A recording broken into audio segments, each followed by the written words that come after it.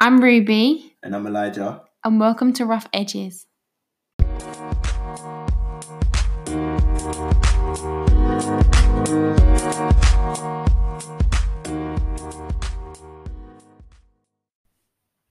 Welcome back, guys, to another episode of Rough Edges. Here today with a special guest, Evans, and he is the leading pastor at Eastern Church. Yes. So, Evans, to kick it off, would you mind just telling us about yourself? Who are you and the deets? So, my name's Evans. You'll never find another person in your life with that first name. Many surnames, Evans, but never a first name. So that's one to remember me by. Just a little bit biography of me. I grew up in a Christian household. Dad came from a Hindu background, mum from a Muslim background, both from Trinidad and Tobago in the West Indies. They both became saved in their early teens, and so we were raised in that Christian environment to know Jesus and stuff. And so that's kind of me just to kick off with. Then if you wanted to know more or kind of, that's good. That is good, yeah. And about the topic today, we are going to discuss the fatherless generation. So that's a deep topic, and we've got some good stuff in store. A lot of hope for you guys as well. So if we just kick it off, so why is it important to have a father figure in your life? I think it brings structure, a lot of structure. And I was thinking about this earlier on. It's a bit like, so I used to work in cars. So when I left school, I was working for Ford for a while, and that's my one big passion. My love is cars. But you used to find these cars every so often, like really nice and that, you can come like a Ferrari or something like that. But you come to repair them and you realise that they look nice on the outside and stuff.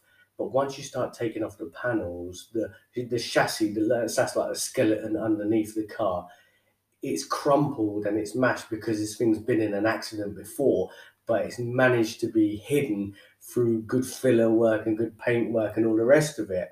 And it's almost like that with, if you don't have that good pairing of the qualities of a mother and a father at the same time, you could nicely paint up all the cracks and make it look all nice, but it's not what it should be, what it ought to be, kind of thing. And you can get by like that for a while, but with a car, once you turn a corner and you're speeding or something like that, it will soon show for what it is. this thing's just going to flip, or we used to call it a cut and shut, where it was just a dodgy car underneath. So yes, you need that structure, but having a dad in a family brings structure.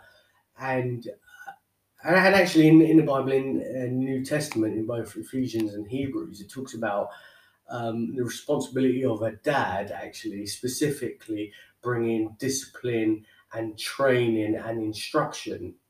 So, and that's not to say that a mother can't do that, but actually God's put that responsibility on a man to bring that within a family role and raise his kids with those things, really. So, yeah. That is good. What advice would you give to current dads?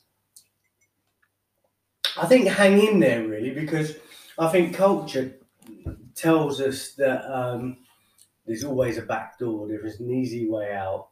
The amount of divorces that we see, and when I was growing up, there were hardly any divorces at all. That was just a no-no. Everyone had two parents, what you call a nuclear family, a mum and dad and that. But nowadays, it's completely flipped on its head, and it's the opposite to that, isn't it? Yeah. And so, I would say hang in there, hold tight, just go against what culture, you have to, it takes hard work and real kind of balls, really, but you've got to kind of stick in there and just, So, Yeah. There's a statistic from Single Parents on Holiday.co.uk. There are 2.9 million lone parent families in the UK in 2019, and that number has not changed much since 2008. And then we searched up, there is 19 point something million families in the whole of UK. So that is a big statistic about now. And also, like, just so you know, Evans is a dad. This is why we got him on here. He's a good dad to some good children as well. And yeah.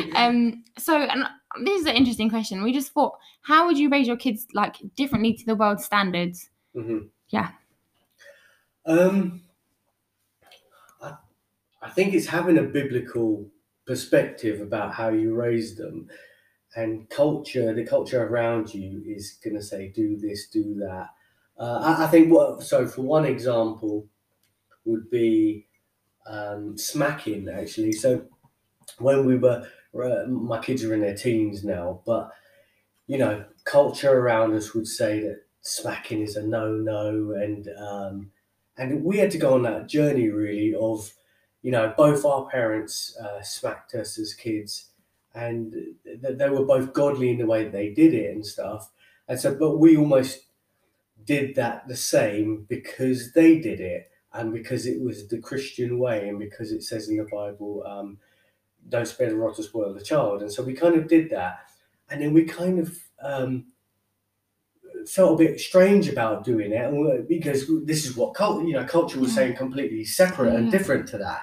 And people were talking about the naughty step and all this other kind of, different apparently ways. now you can't say no or something like that. And I was like, that's the thing, you can't say no to your kid. And I was like, it's crazy. Yeah. You just, and there's an expectation that almost like the school has to manage your children and raise them.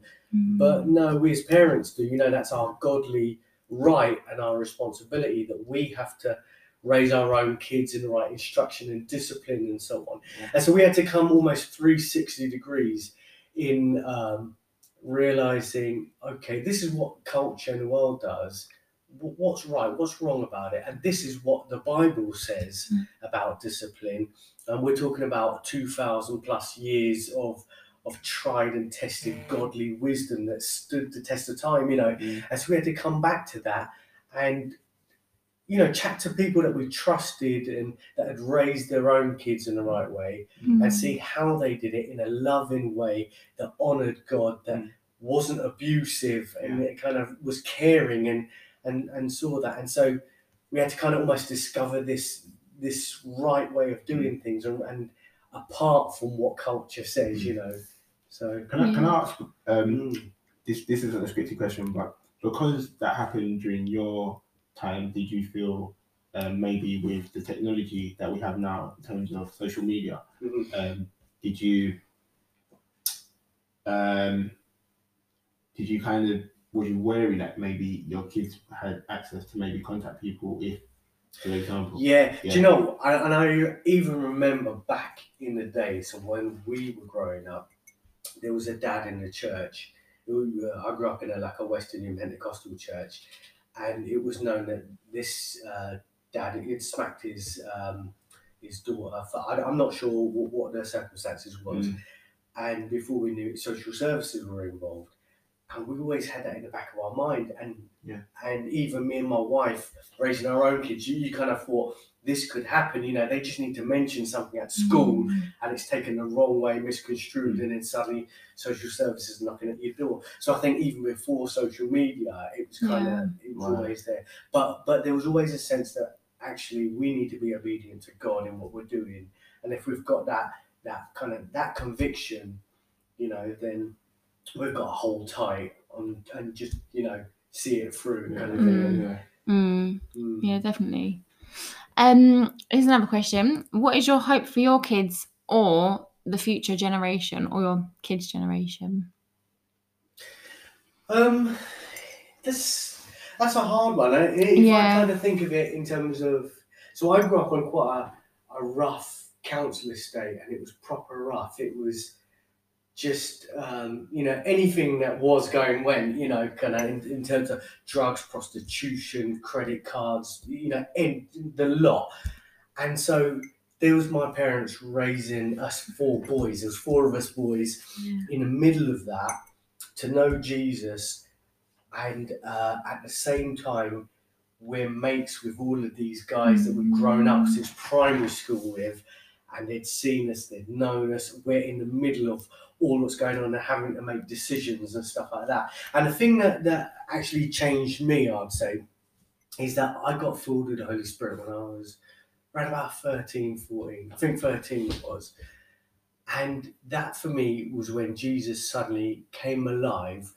And that doesn't mean that I wasn't still grappling with all of the same issues that my mates were, you know, and they're literally all of them were taking drugs and stuff like that.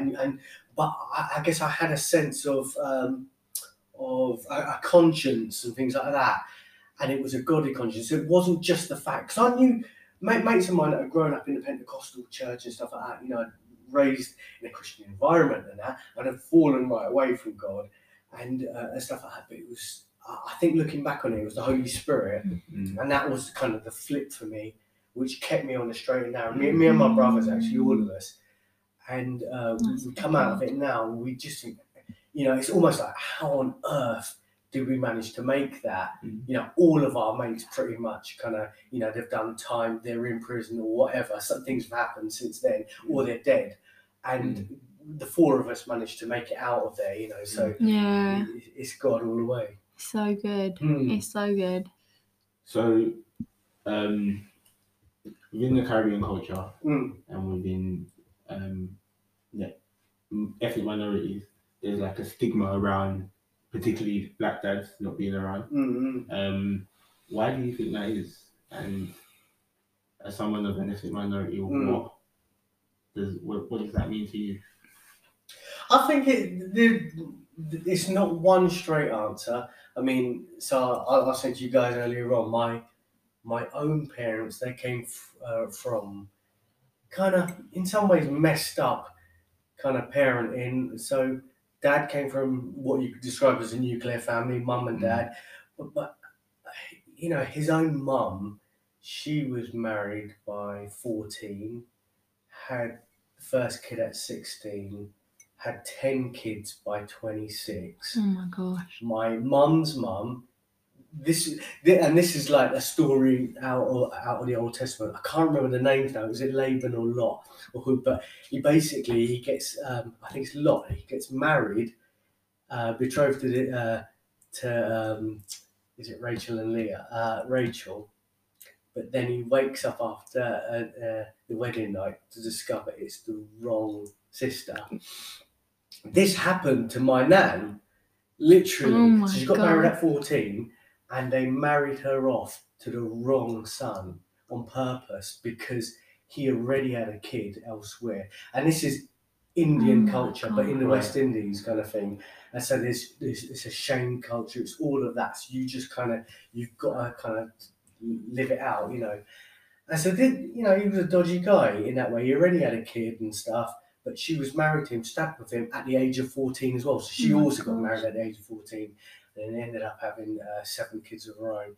And then I was saying, you know, my mum later on found out when she was 16, this other kid in the village was exactly the same age as her, happened to be her stepbrother, which she never knew about. And so, you know, and then her stepdad, they all had these grand names in Trinidad and the West Indies. His name was Chancellor, and he was a drunk, and he would come home every night, you know, blazing, and just smash all the food and stuff like that. And they were really poor, you know, kind of poor to the point mum used to walk barefoot to school and stuff like that, and wait on the street corner for her dad to come and buy her shoes. He wouldn't come, her real dad, he wouldn't turn up and things like that, you know. And so I think some of it has to do with the age they got married, and then that same, this is like a self-perpetuating kind of cycle that they go through. But also, I mean, and this is my own theory, and I hold my hands up, you know, I mean, be completely wrong on this, you know, but I think certainly for black dads, I think prior to the transatlantic slave trade, what you had was people taken from West Africa, so like Ghana, Nigeria, Mali, countries like that, where they had where polygamy was part of the normal culture.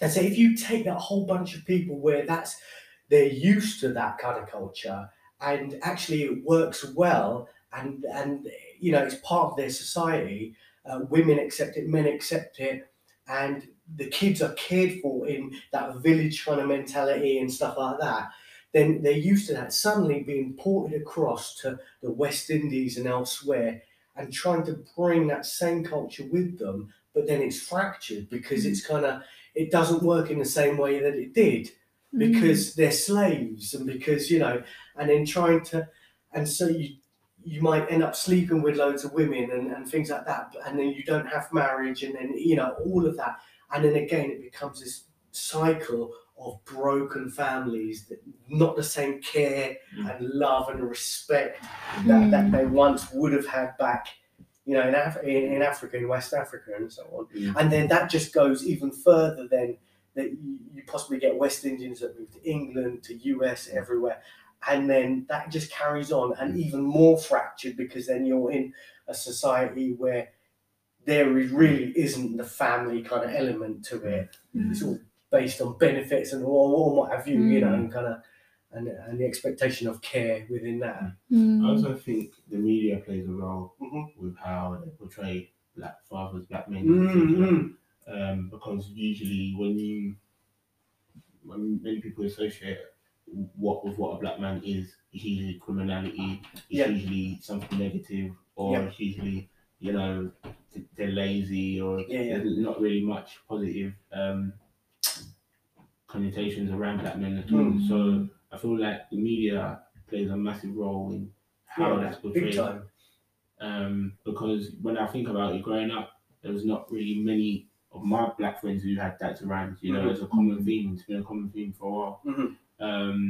My dad wasn't around growing up, but likewise with your mum, I'm sure she done the best she could, you know, and like my mum was like my rock, and usually you find that in a Caribbean family, the mum being the head of the family. Yeah, definitely. And that's just almost tradition, which it shouldn't be, but it's certainly in Jamaica and a lot of the West Indian islands, it's become the norm that the mum she's the breadwinner, she's the one who holds everything together, and it's kind of flipped on its head in that the dad, and so in some ways the dad or the original dad could in some ways maybe not feel that they have a place in that, if that becomes the normal culture. And as you're saying, you know, sticks and stones may break your bones, and it does, you know, it really does hurt you, it does hurt me. And so if you keep hearing from the media, these are the portrayal of black men, it starts really infecting you in that way, and that's the way you start thinking about yourself,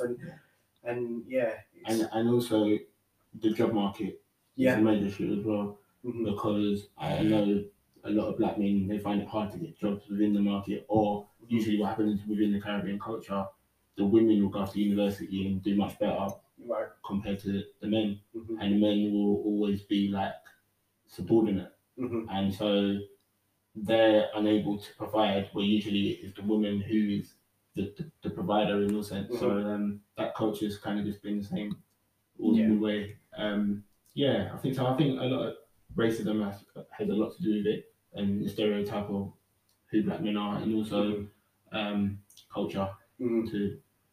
So I think like they're the three things that kind of need to change. That's Definitely. good. How does being married help with being a dad? I think it's that complementary kind of working together and recognizing that actually you both have very unique and different skills to each other, and both are valid and needed in order to make this, you know, coming back to the car analogy, you know, it's or a house, whatever you want to say, but it's like, you know, having the underpinnings and the over end, it's all. And so there's, you know, I can think of times when, you know, my wife Esther, she's as a woman, very caring, very loving and stuff like that, and I'm probably more harsh and, you know, just get on with it, and you know, stop crying over spilt milk, and just, you know, or you know, climb this tree or whatever it is, or when they're 10 years old, you know, you allow them to go to the shop, and she's probably a bit more protective and stuff like that. And that's not to say that I'm not protective or not caring and stuff like that, but I can think of many times when I've probably come with probably a more harsher, stronger kind of attitude towards things that the kids are doing and stuff like that, and she's helped me to see how and why they're behaving like this and stuff like that. And I've had to kind of step back, and vice versa, actually, you know. So yeah, we complement each other. Yeah, that's really good. And what qualities make a good dad? Because one thing we should say is that, well, I grew up with a dad and I'm in a nuclear family, and my dad's a really good dad. But he's not perfect. He's really not perfect. Sorry, Dad. But no, he knows it. And there's some situations where it's better when the dad's not around. So yeah, what are qualities that make a good dad? I think probably, well, I don't know if we would say this is just a dad thing. Probably not. But the things that come to mind are honesty. So where you just say that your dad isn't perfect, I'd be the same. But I think it's recognizing that you're not perfect and admitting that. And that was one of the biggest things with my own dad, actually, that, you know, with all of his own harsh West Indian, typical, you know, you want lash on your tail kind of upbringing, that, you know, he was man enough to sit us down when we were in our early teens as boys and apologize for things that he'd said or done, or certain, which he acknowledged were part of his own upbringing, which wasn't the best. And for me, you know, I really respect my dad for that. And, you know, he's come to me even since that time and even into adulthood and apologized for things he has. And so that's helped me to realise, you know, even when I'm trying to discipline my kids and stuff like that, and they might pull up something about me, you know, sometimes. But yeah, just to apologise and know that when I've said or done something that I shouldn't have, then I'm not beyond kind of. So I think that's one quality, and that's really good. Elijah, I wonder if you'd be happy to share a bit of your story. So me and my mum have always been a unit together. And my dad wasn't around when I was young. He wasn't the best of role models, just like as you said with your father. But then, like, I got in contact with my dad recently. And I thought to myself, you know, I was hopeful maybe he would change, maybe he would be a different person now, but he wasn't. And I think sometimes you can get to an age where if your mum and dad are not together, you want to know what actually happened. You want to know the truth to some things. And so I got to an age where I was like, you know what, it's time for me to discover the real truth. Because as a child, you want to know, as a man actually, you want to have that father connection with someone, especially when it's missed out as well. But when you're at a certain age, you realize why some people shouldn't be around, and it was best that they wasn't around growing up. So met my father recently, and we didn't really have the best of connections really as I wanted to, but like I think as an adult now I can understand why like my mum didn't really want him around and why he shouldn't have really been around actually. But I learned a lot from actually meeting him, because it kind of allowed me to see like his behavior patterns to how I would be a father when I grew up. So it was beneficial in a sense, you know. So although I didn't get to have, you know, the connection that I wanted with my dad, because maybe in my head I may have thought he would have changed or whatever. I actually saw like a beneficial side to it and learned lessons from his behavior. So yeah, that's a bit of my story. And what I would say for like a piece of advice is to fathers. I'm not a father myself, but like I'd say like, you know, do your best for your child and like present yourself in the best way possible. Because I'd say like you're a role model essentially as a man, first of all. Secondly, as a father. So you need to actually like be a good figure for your child, you know. So maybe when they get to a certain age, they may not look back and think, oh man, or whatever. So yeah, just be a good be a good human first of all. Yeah. You've got to be a good human before anything. Mhm. And, I think a lot of it is about relationship as well, because, and that was one of the things I learned early on, that when they were young, is you need to, if you want a relationship with them when they're in their teens, you need to start early on. And so I kind of learned that through reading and kind of seeing others like that I respected and stuff like that. And so what I kind of ended up doing is like probably from the age of when they were 3 or something like that, just taking them out for like a daddy day or a boys' day out or something like that, and just spending some quality time with them, that they're not kind of, because they're all fighting for time with each other, in a house full of kids. And so having that quality time, like a whole day out where you could just go and do something fun. And actually in the early years, there's not much conversation. It's more kind of, they want hot chocolate or they want to eat this and that. And it's kind of, just having fun and stuff. But as the years go on, you start being able to have really good quality conversations with them. And they now tell me stuff in their teens, which I know I would have never told my dad. And they ask me questions and things like that. And the relationship is really, kind of enhanced through that. Can I say, well, like it's quite similar with me and my mum. So Right, okay, my mum, good, good connection. Like, Yeah. My mum was basically my mum and my dad. She played 2 roles. But what I'd say, if you're missing a father, like maybe find a father figure. Yes. Find someone who might resemble traits that you admire, or like someone in the church who you can look up to. And that's what I did to kind of fill that gap. Or if it's not one person, it might be a multitude of different men in the church, like yourself, Tom, etc. I think that's a good advice for Christians and non-Christians. I think if you haven't got a dad and you don't have a faith or whatever, just find someone that you really respect or you've seen as a good example. To put as a role model in your life. And because your mum raised you pretty much, there's like so there's this verse, I think it's Psalm 68:5-6. So I'll just read it out. A father to the fatherless, a defender of widows. In God his holy dwellings, God sets the lonely in families. He leads out the prisoners with singing, but with the rebellious live in a sun-scorched land.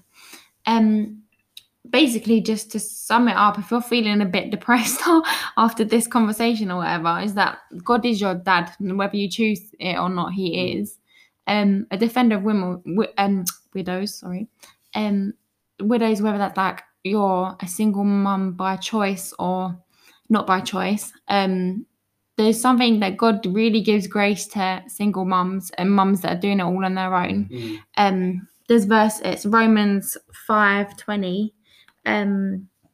It says, but where sin increased, grace increased all the more. Basically just saying the more you need like grace and the more you need wisdom, the more God gives to you. Just an encouragement to mums that, do you know what I mean? You're not alone and God can 100%, just build your family alongside you, I guess. And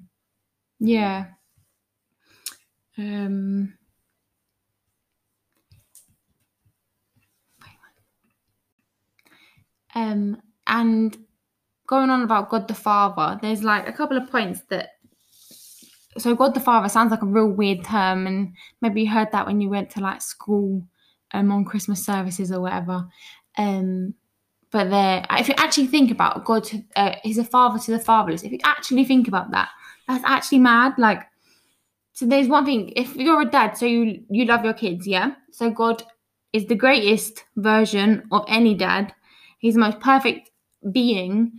So he has the most perfect love for you. Like there's something in Matthew 7 where it says, if a son asks for bread, will he give him a stone? Or if he asks for fish, will he give him a snake?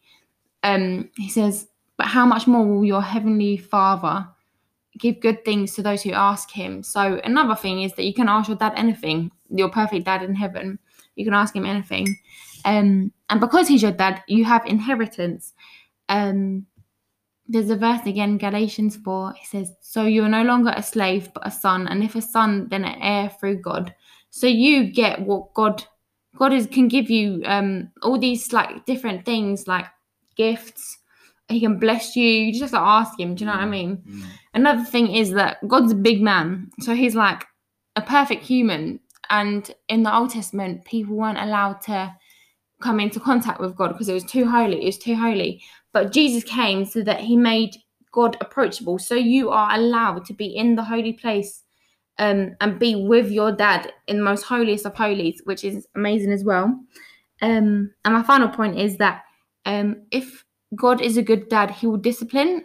If he loves his kids, he'll discipline. So whether he like brings up a Bible verse that you're like, oh, that really like touched me there, I shouldn't have done that, or like he will speak to you, whether it's through the verse or if he like audibly or through your thoughts in your head. Yeah, if he's a good dad, he's gonna discipline you. Basically saying, if you ain't got a dad, God is the best dad. Pretty much. Like yeah. So thank you, Evans. Thank you so much. And appreciate that and your perspective on things. It's really good. Yeah.